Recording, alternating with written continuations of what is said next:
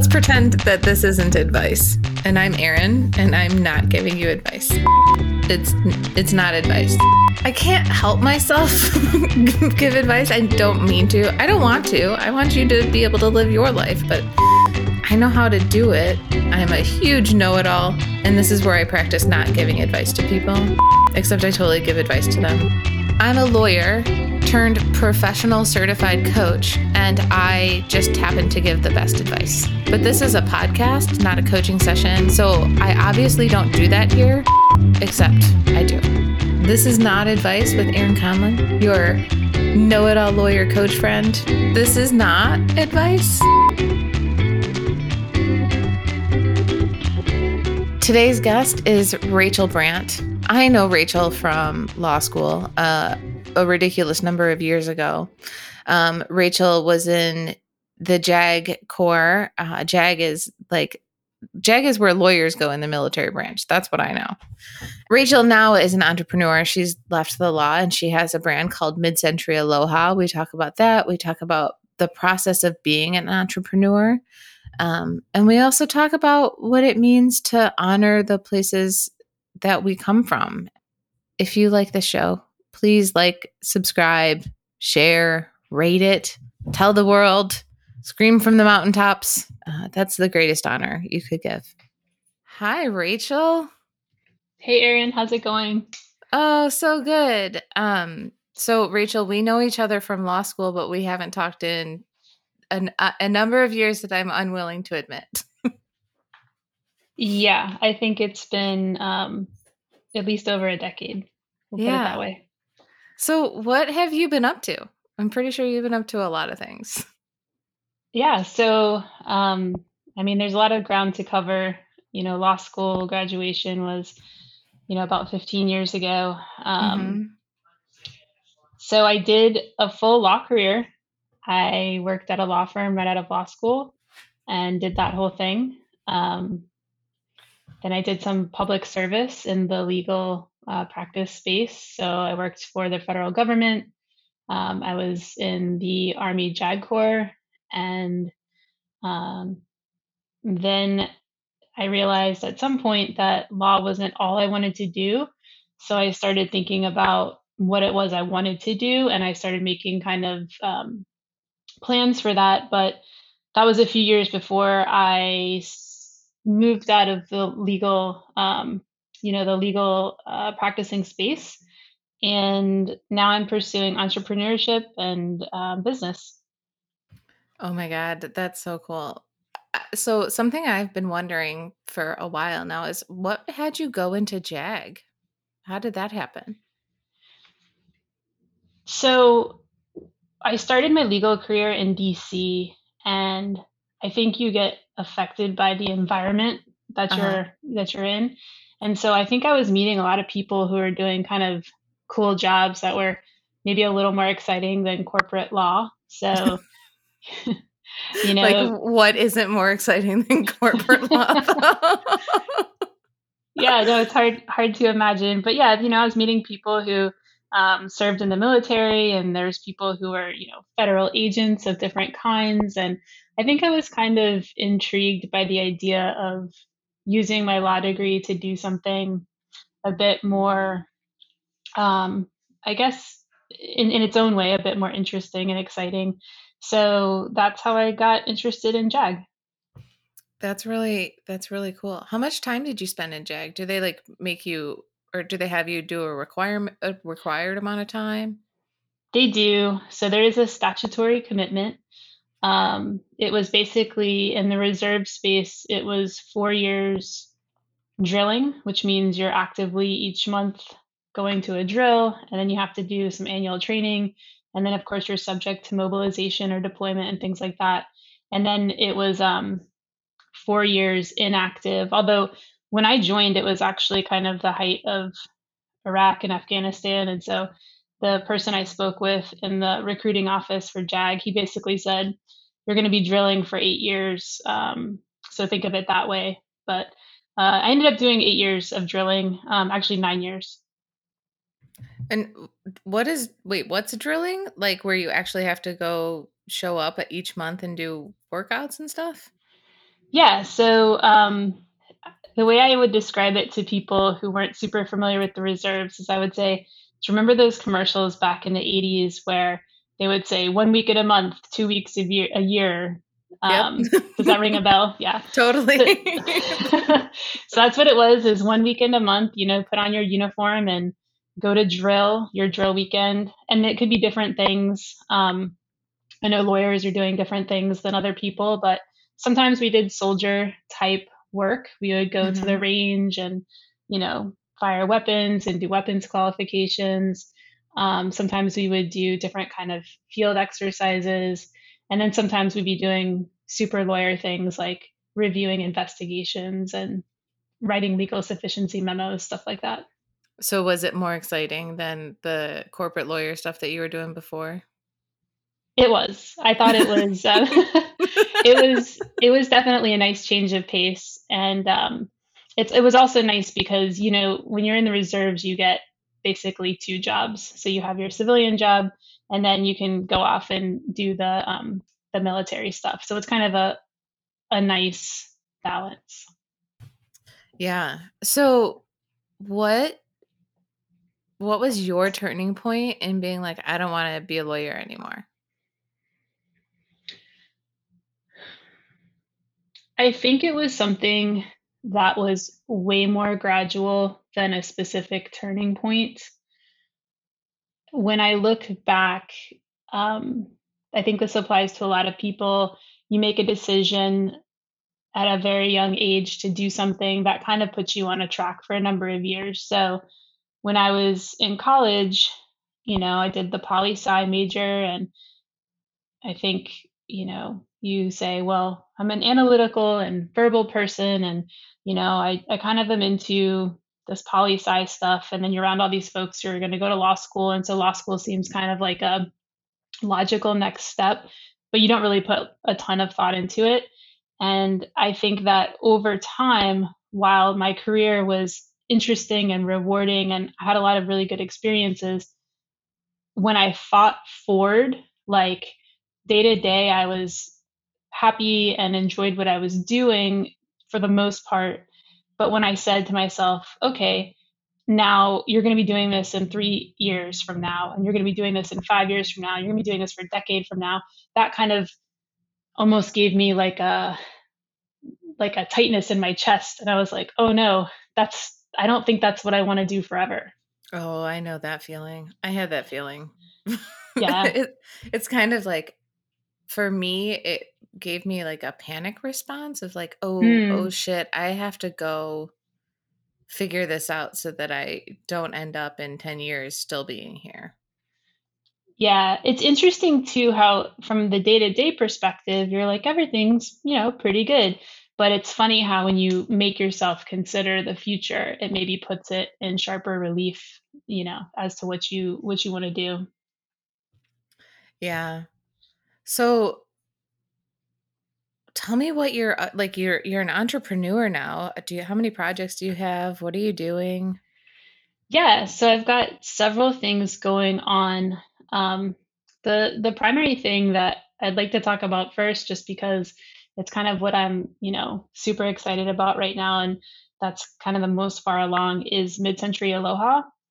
Yeah. And um, yeah, it's a small brand that I started at the end of last year. So I don't know if you have any specific questions about it, or you want to, All you of them. know. I have all of the questions. Tell me all about Mid-Century Aloha and like how it came about and what it is to you and what your mission with it is. Yeah, so I lived in Honolulu, Hawaii from 2017 to 2020. And so while I was there, first of all, like many people, I just fell in love with Hawaii. It's a beautiful, Mhm. wonderful place. Um, and there's a lot of mid century, modern inspired architecture and signage.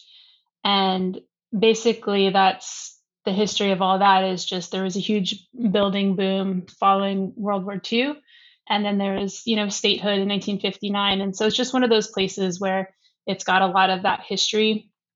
And the idea of mid-century aloha is, a celebration of that mid-century modern design in Hawaii. And so what we do is we create all original artist design products that are inspired by that art and architecture and history. And our current focus is on soft fabric t-shirts and limited run barware. And our mission is to promote historic appreciation and preservation. So basically, we want to share the Mm. tropical modern vibe, both locally with folks in Hawaii and with Hawaii's visitors. I mean, I love that. I think when we think about American history, we don't give Hawaii that much credence. And what I hear is like, oh wait, Hawaii has a ton of history as America and also as its own like little tropical paradise in the middle of the Pacific. Absolutely. I mean, you know, there's a lot of mid-century art and architecture throughout kind of the Sun Belt regions in the United States. So, Mhm. there's actually also a lot in the Midwest, but I do think it's important that one of the most important and or the most important foundational, you know, culture um, and all of that in Hawaii is Native Hawaiians, Mm, Native Hawaiian culture, and totally. sort of the modernism and the tourist era in the mid-century and after statehood is something that I think is um, you know it's an interesting and aesthetically rich era of history, but I also think I always like to point out that there is a whole history of Hawaii as a sovereign nation prior to when it was, there was an illegal overthrow of the monarchy, and then it was a territory for many years, and then it was became a state. And so Hawaii now, it's a wonderful, diverse, culturally interesting state and the United States. But I also think it's important to remember the history of all that prior. Oh, of course. I mean, I don't actually know the history that well. And how do you think that, like, the tension between honoring all of Hawaii's like long history and then the relatively short-term history plays into your brand? Yeah. So that's something that I think we want to be really conscious of. I think that just the awareness and talking about it and acknowledging it. So there's kind of an interesting juxtaposition, specifically related to mid century architecture and the Hawaiian history and the history of the Hawaiian monarchy. So in Honolulu, the current state capital, I believe it was completed in 1969, and it's got this very quintessentially mid century modern design. But it's built directly next to the Iolani Palace, which Mhm. was the home of the Hawaiian monarchy. And so these two things side by side, um, the state capitol is a beautiful building to be celebrated with wonderful architecture, and there's great work that goes on governing the state of Hawaii every day. And then next to it is the Iolani Palace, where the queen, after she was overthrown, was imprisoned in her own castle. So um, I think you can best I think it's best to just acknowledge that there is kind of an uncomfortable history there. And I think that's a really perfect kind of almost physical, demonstration of that. Yeah. Uh, It's almost like it was intentional, but I'm certain that it probably wasn't, huh? Yeah, I mean, I don't know. I'm assuming there was probably some thought put into that, and I don't know if it had to do with the land availability or what. I Mm. know, to be honest, I know more about the actual building itself than maybe some of the planning that went into where it actually went. But regardless of that history, which I can't escape my background as a lawyer, it makes me want to go look that up. but um, but yeah, so that's what I would say. Mid-century Aloha is a celebration of a kind of vintage era, and um, it's part of Hawaii's history. And but we also don't forget that there's a more uncomfortable, complicated, past behind that. And I think if people are more aware of it, then that's a good thing. Yeah. What is it that you love about mid-century design?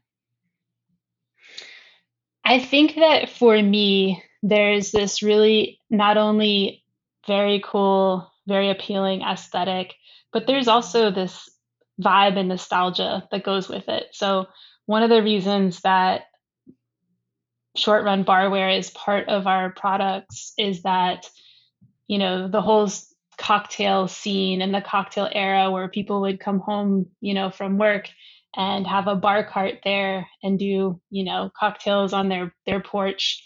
Um, that whole feel goes with the aesthetic. And so I love those two things together, the aesthetic and the nostalgia and the vibe. Um, but sort of the background for me is I had a friend, this was actually, if you want to talk about a long time ago, this was back when I was in college at the University of Florida. And I had a friend who lived in this really cool 1950s ranch house. And he had it decorated all mid century modern. And he had all this like Russell Wright ceramics. And he made really great cocktails and all that stuff. And so that was my first introduction to mid century modern style. And then I would say living in Honolulu, I started out living in Waikiki and then I moved to the Kaka'ako neighborhood. There's just so much of that art and architecture around, like I said, that I just thought, this is such an interesting niche of like the cross section of Hawaii and mid century modern. Yeah. What is your like vision for this brand? Like long term, short term? So, something that so the first thing is that we're 100% e-commerce based. So we operate virtually in our online store, midcenturyaloha.com. I would like to see us be part of some of the local retail shops in Mhm. Hawaii so that visitors can pick things up. Right now, we're e-commerce that anyone in the world, can get our products.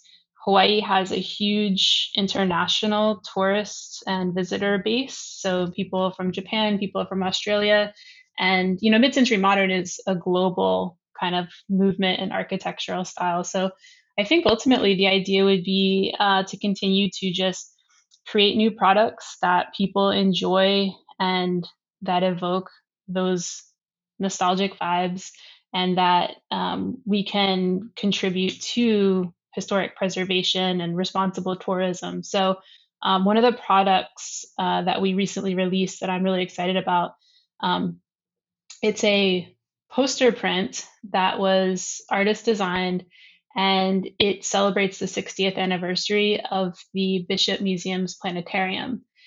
And we are donating 100% of the profits from those poster sales to the planetarium, to the museum. And things like that, just being a part of the community, giving back, is a big part of what we're trying to do with the brand. Yeah. I think that's first of all, I love the vibe of it. Like I follow you on Instagram and every time I see you post something, I'm like, "Oh, that is so cool." Oh, cool. Uh, I'm glad you like it.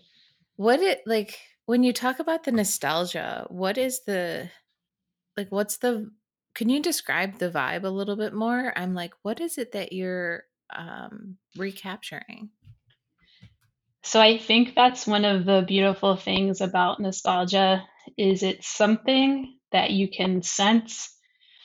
You almost can't quite grasp it, and I wonder, I've thought about this before. I wonder if that's what's so attractive about it is it's something from the past and you can almost grasp it but you can't. And so it becomes even more desirable that way if that makes any sense. Yeah. Um, so for, you drive by some of these signs or some of these buildings, and it's almost like if you squint, you can imagine what it was like with, palm trees swaying and the streets were less crowded and everything was just a little bit more in at least in your nostalgic memory, like it was just a little bit more um, low key, relaxing, tropical. And I think, we tend to idealize, that's part of nostalgia, as you look back and you see things maybe through this lens. And certainly, you know, there's much progress that we've achieved in many areas, but the the nostalgia is really kind of from that more aesthetic space, if that makes sense. I guess that's why I'm having a hard time describing it, because I think it's a lot of it's a feel that's kind of hard to articulate. Yeah. Well, it might be helpful to like juxtapose it with today's modern design. Like, what do you like about mid-century design that is missing in today's modern design? So I don't want to disparage anything about modern, contemporary design, because, everything is, there may be one day someone someone's look. Someone's gonna come after you for being like, I don't like all that glass. Well, it's funny that you say that, because that was the first thing that came to mind is, the glass the glass buildings. So, what I was actually going to say is that there might be a time where people look back with nostalgia about the current, the 2020s and the design that was popular. But um, I think that, an example is, I do think there was more attention, more personality given to the buildings and the signage. So, kind of a fun subset of the architecture that you can see in Hawaii. And of course, these things are present in cities like Los Angeles and Mm-hmm. different cities around the country. But looking at Hawaii, you know, I think these signs were handmade. They weren't just, um, they've got this great patina on them because the copper, the metal that's been used has turned, but that was sort of part of the design. They're handmade, hand shaped, and there was a certain element of pride and craftsmanship and personality that went into the signs that went on, for example, apartment buildings. Sometimes the sign itself is just as cool as the building. And Mm-hmm. I think some of that's missing. Some of the architecture and signage today just feels very corporate, to go back to that, idea. And I think that's one of the aspects of mid-century um, design, to me, that kind of personality. Yeah. I don't know if this is true, but sometimes, like when people talk about uh, corporate or modern, like the implication is that um, it's boring. And I wonder, like, what I'm hearing you talk about is just the texture of life that you can kind of grasp from the architecture and from the design. And maybe all the glass is too sleek and there's just nothing tangible there for people to like grab onto as a vibe. Yeah, I mean, I think you might be right. I think that's a good way to say it. I worked in DC for almost a decade, and it seemed like every building going up was that all glass, floor Hmm. to ceiling design. Um, so it'll be interesting to see how long that stays around as a style. It is sleek and it is clean, and um, I don't know. Aaron, did you work in a building like that? Oh, yeah. You did? Okay. Um, I knew people who did. I actually never did work in a building that kind of fit that sort of model. But Mm. I remember someone saying that she said she was always really cold or really hot. So I don't even know if I don't really know if that was your experience, but um, Yeah. Well, they designed those buildings so that like the sun creates most of the heat. Like they're environmentally friendly and LEED. Mm. And so like all of that glass has a purpose. Um and part of that purpose is to make these buildings more energy efficient. And then the other part of them, because we have so many that are going up in Chicago, and like the other part of it is that it reduces energy usage because you have so much daylight.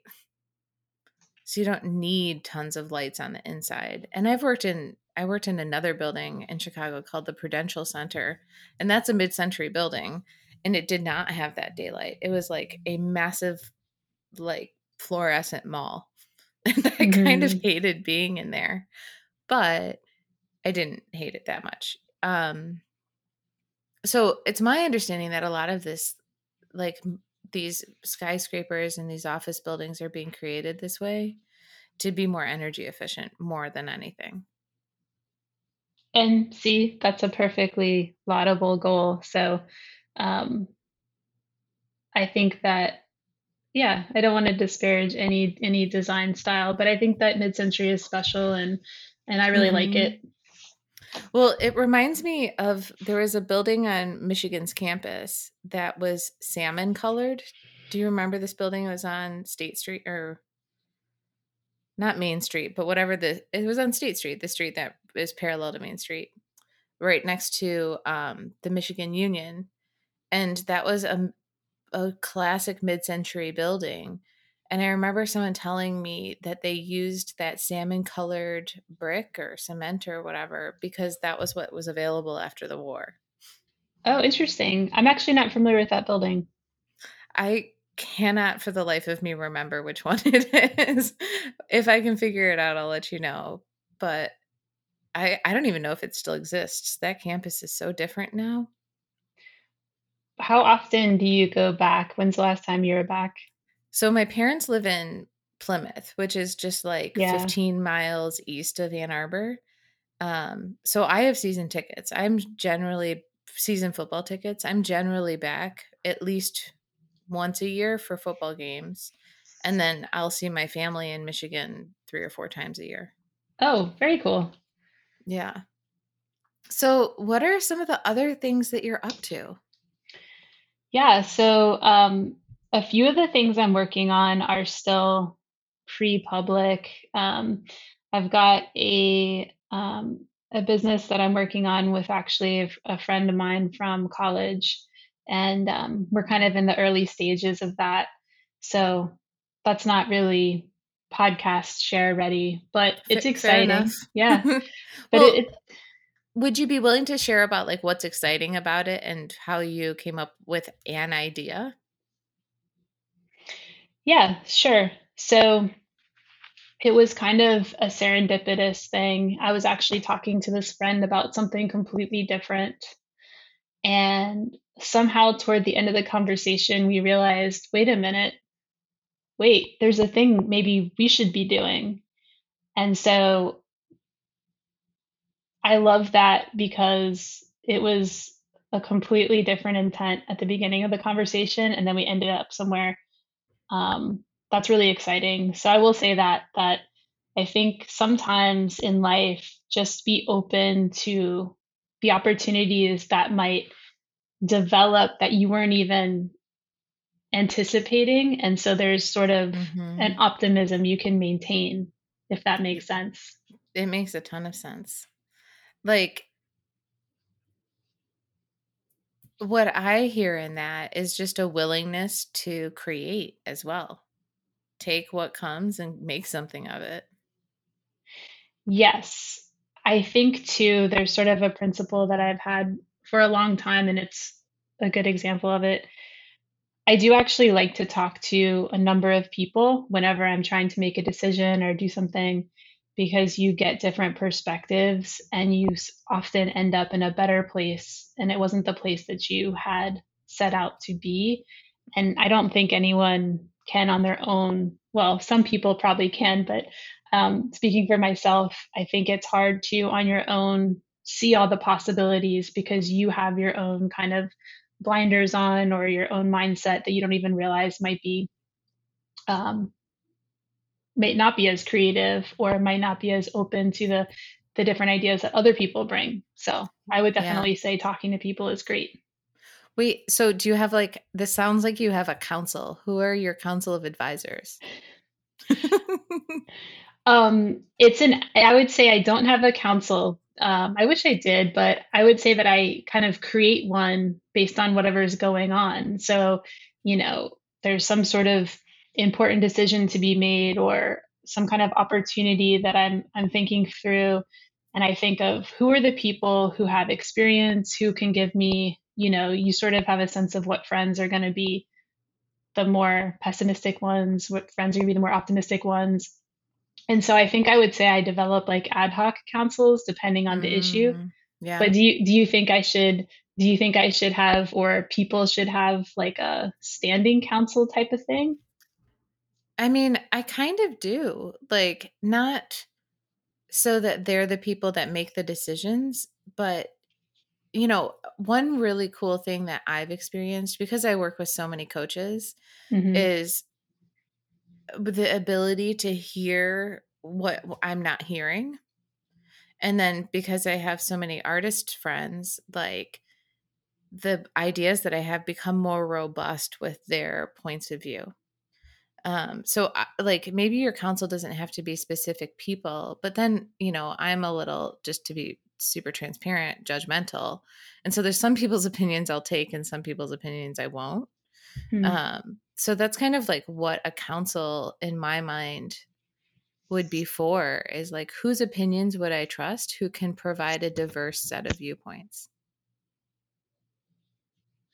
Yeah, no, I like that. I think it makes me want to ask you about the people whose opinions you wouldn't take because sometimes I even find that those folks, they say something that has value. Even if it's just the kind of thing where they say something and you realize, oh my goodness, there's going to be a certain, number of people who see something this way, and maybe it's something you Hmm. should take into account. You know what I mean? Yeah, totally. Well, so Like almost one, because their advice is bad, it's helpful. yeah, no, bad advice is sometimes good advice. I think some of the like some of the points of view that I don't give a lot of credence to are people who are always a no. Yeah.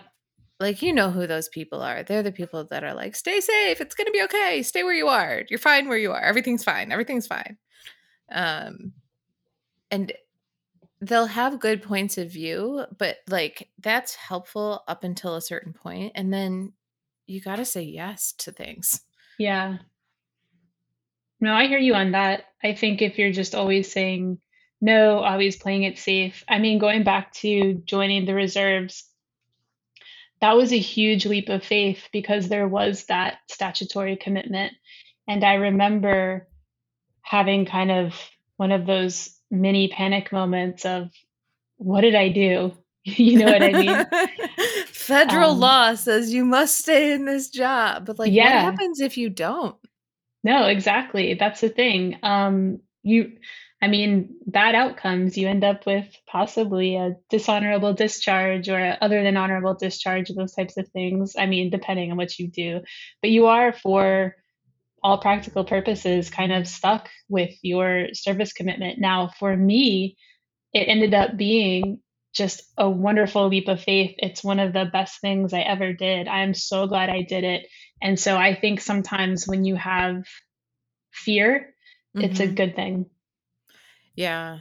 um what's another example of you running towards fear in that way, or maybe not running, but like being willingly dragged towards it? Definitely the career pivot from law, for sure. Hmm. The I mean, I think I reminded myself of the experience of being afraid to join the reserves and then the fact that it was one of the best experiences that I've had. Just the idea that if you're too comfortable and you're not afraid, then you're probably not maximizing your experience in life, just in general. So Yeah. this career pivot has been exhilarating, and there's definitely times where you say, oh, things were safe and comfortable, but that wasn't, I didn't want to be, safe and comfortable. And I'm excited about all the different things that I've got going on. I really look forward to, what's going on in my day and what's going on in my week. And Mm-hmm. it wasn't necessarily that like that, you know, before.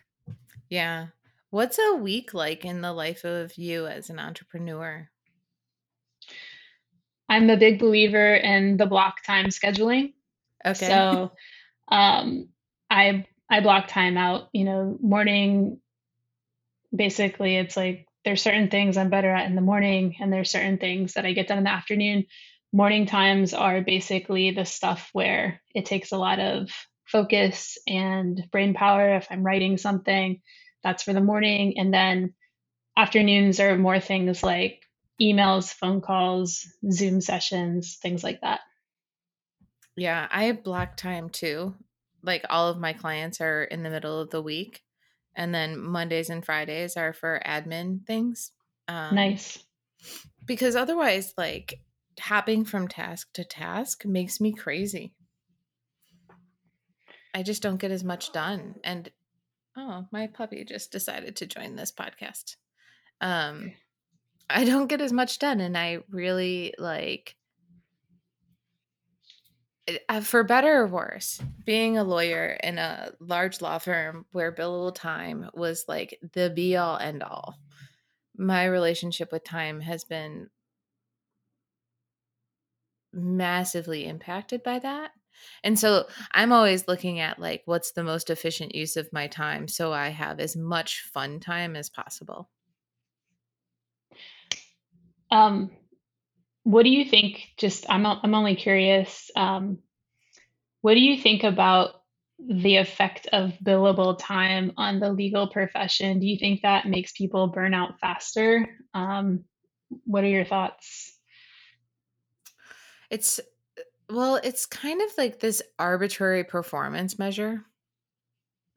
Um and I think that billable time kind of it rewards inefficiency. It Hmm. rewards this idea of work yourself to the bone. I don't know if you've done any reading on like capitalism as white supremacist culture. Not specifically, no. Yeah. Well, it like the billable hour and these requirements for, bill this much time, have this many, you know, um business development hours, this many learning hours. Like when I left the firm, th- it was 2,400 hours a year for billable and non-billable time. Just like that was the minimum. Yeah, that's a lot. That's 200 hours a month. And you lose a lot of time when you're not billing. Like you lose a lot of time that's not billable. Walking Hmm. to and from point A to point B, you could have a 15-minute walk and that could be lost time for billing purposes. But it's not invaluable time. And this idea that like every minute has to be monetized is kind of a mind bender. It's crazy to me. Yeah, I mean, I wasn't the biggest fan of billable hours. I will say that it seems like there hasn't been a ton of progress on alternative billing practices. So I know there was a big push for like flat fees and different types of things like that, but the billable hour still seems to reign um, supreme. Well, I mean, the legal industry is an industry, based upon the way things were. Like everything that happens in the law is because it was that way before. So it would take a massive paradigm shift across the world for that to shift. True. I agree with that. Well, we'll see. We'll see. But I agree that it seems like there was at one point, oh, we're going to, this is the new thing, alternative billing arrangements. And it really just seems like the billable hours is here to stay. So, Yeah. Well, I'd be really interested to see how like millennials and the younger generation come up as lawyers too, because they seem to be much better at disrupting things than um, our micro generation was or Gen X was. Well, now we're going to get into one of those discussions about where you draw the lines on generations. So, I consider myself in that like generation that has 17 names. okay. I think I'm an elder millennial or a geriatric millennial. Yep, that's the one. We've Yeah. also been called the Oregon Oh, Trail yep. Yeah. generation. Um, it's like, how many identities can I have as a generation? We'll answer that question when we're, in 5 years, 20 years. Um, so I'm just dying to know, like, how many businesses do you want to have? You know, I think that there's not really necessarily a specific number. One of the strategies that I'm intrigued by is the idea of people setting up businesses and depending on what the goal is, taking it to a different place. So sometimes starting a business, the goal is to create a business that's going to last for, you know, 100 years, and you and your family and your descendants are going to run it for 100 years. Sometimes the goal of a business is to set something up, get it running, get it profitable, and then sell it and have someone else kind of carry it on. um, for me, I think that since I'm early in my pivoting from law to entrepreneurship, I think I've got a few things going because I'm learning and I'm looking to see, how do I want each of these, business endeavors to end up? Is it something I want to sell? Is it something that I always want to run? Is it something that, I tried, it doesn't work, and so I move on to something different that's just a slight tweak from that original idea. So I'm very you're catching me in this sort of space of very early evolution. Well, I love that. And I think it'll be really cool to come back to you in 2 or 3 years and see how things evolved. Um, what are you finding right now is effective for you? What does work?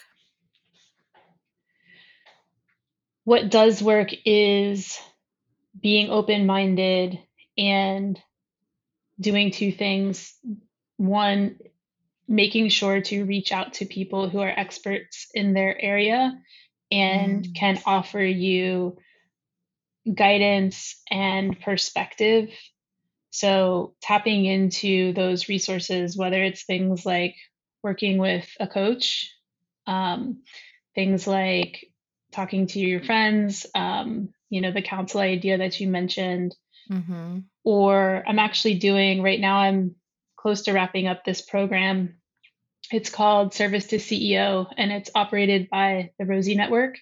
And Mm-hmm. basically, it is kind of an entrepreneurship um, education course where um, veterans, military spouses, and service members who are interested in entrepreneurship can kind of learn the process. And so each one of the modules that we do, there's a subject matter expert. And Oh, cool. yeah, so some of the requirements are actually to talk to a certain number of mentors and things like that. So I think the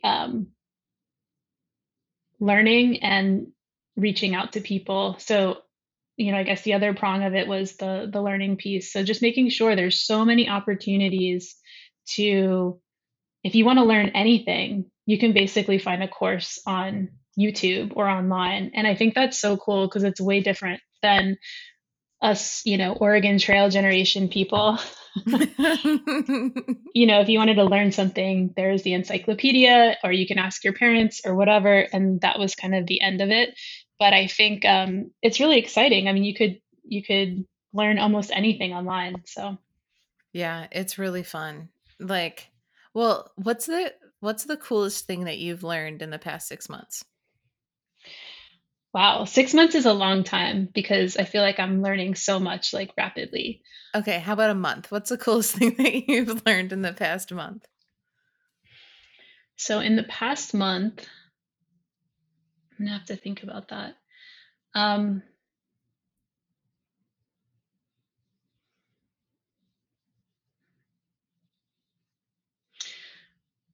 okay, so this is maybe not the coolest thing, but since we're talking about it's a cool thing, and Mhm. since we're talking about the generational kind of impact on the economy and the workplace, one of the subject matter experts that we listened to, he made the point that there's going to be a lot of businesses that were started by the baby boomers, and in the next, several years to 10 years, they're going to be looking to sell those businesses because they're no longer going to be able to run them or be interested in running them. They're ready to retire.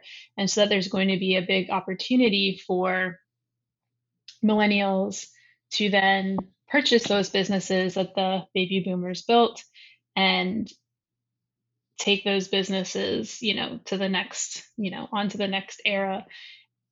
That is the kind of thinking that hadn't occurred to me. Yeah, I'm like, "Ooh, what laundromat do I wanna buy?" Yeah. There's like a dry cleaner out there. I'm sure a car wash, things like that.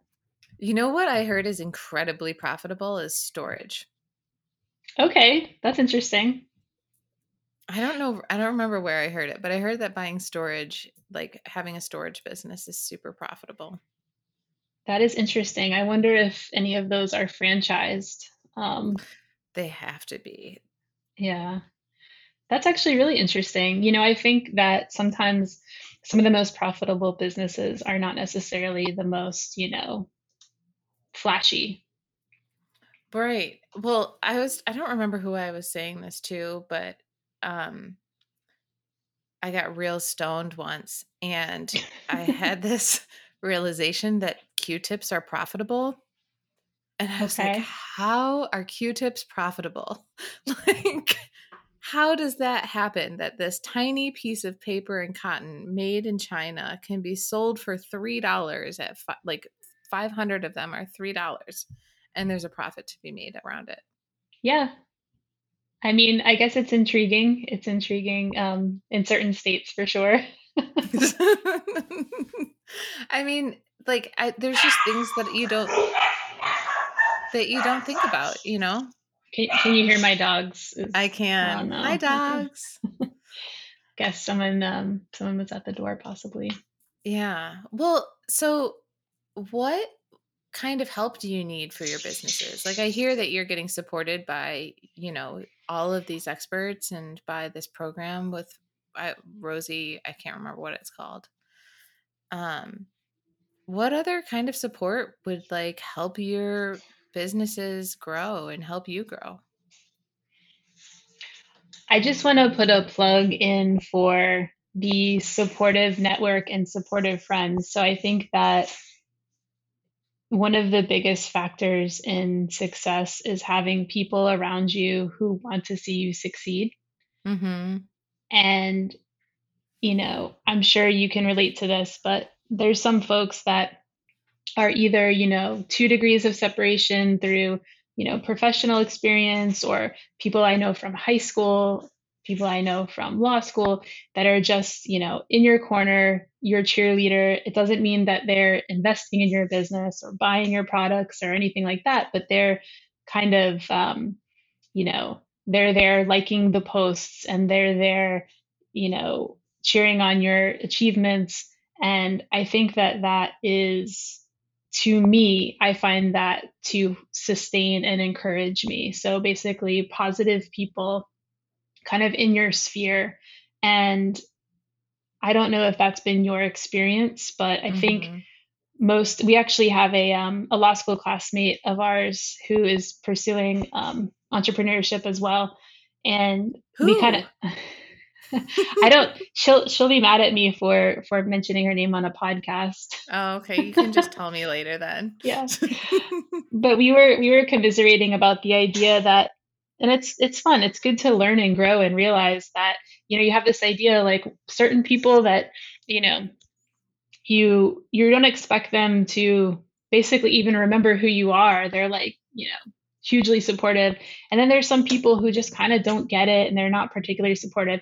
And I'm not saying that everybody has to be, a cheerleader, but I think that I just want to say I really appreciate the people who have been that. And I just encourage folks to do that for anyone in your life who's pursuing something different. Yeah, there is zero cost to hitting that heart button or hitting that like button. And it means so much to the person on the other end to just have their work acknowledged. Exactly. Yeah. I totally agree. I do make a concerted effort to like people's stuff. I am probably an over liker. No, I don't think you can be an over liker. I mean, that's what it's there for. So, as we wrap up, the question I have for you is what does success mean to you? So there is definitely success that is,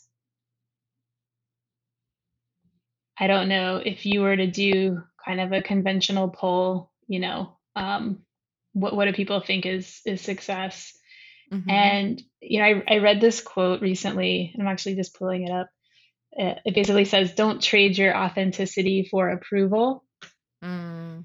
And, there's a lot of things you can choose to do. And I think you should do what you're authentically interested in and good at and want to learn and grow and all that. So for me, success is pursuing those things and evolving and achieving, whatever goals are. I think there's success in the pursuit of the goal. So ultimately, let's put it this way. You can be successful in a number of things, right? But I think being successful in what you're truly interested in and passionate about is probably the ultimate success, is what I would say. Yeah. So what I'm hearing you say is that there is no end to success for you because it will always be a process. That's a great way to say it. Totally. That's so cool. I can't wait for all the other things. Wait, are there any other projects that you need to plug real quick before we wrap up? I appreciate that question. No, I just, Mid-Century Aloha is what I'm really excited about, some other stuff. And I look forward to sharing that hopefully, later this year. Okay, awesome. I can't wait for it. Thank you so much for being on this podcast, Rachel. It was it was so great to reconnect with you, even if it was for just a little bit of an hour. Yeah, no, this has been awesome. And two, congratulations on all that you've done. You really have done some cool things. And I just want to let you know how much I admire and respect what you've been up to. Oh, thanks, Erin. Well, I appreciate that and definitely admire and respect what you've got going on. It's nice to see other folks kind of on the same or similar path. Yeah, totally. All right. Thanks, Rachel. Okay. Bye, Erin. This Is Not Advice is brought to you by me, Erin Conlin. If you are interested in learning more about my coaching practice or how we might be able to work together, please visit erinconlin.com. This podcast would not have happened without production support from Cedar Cathedral Narrative Studio.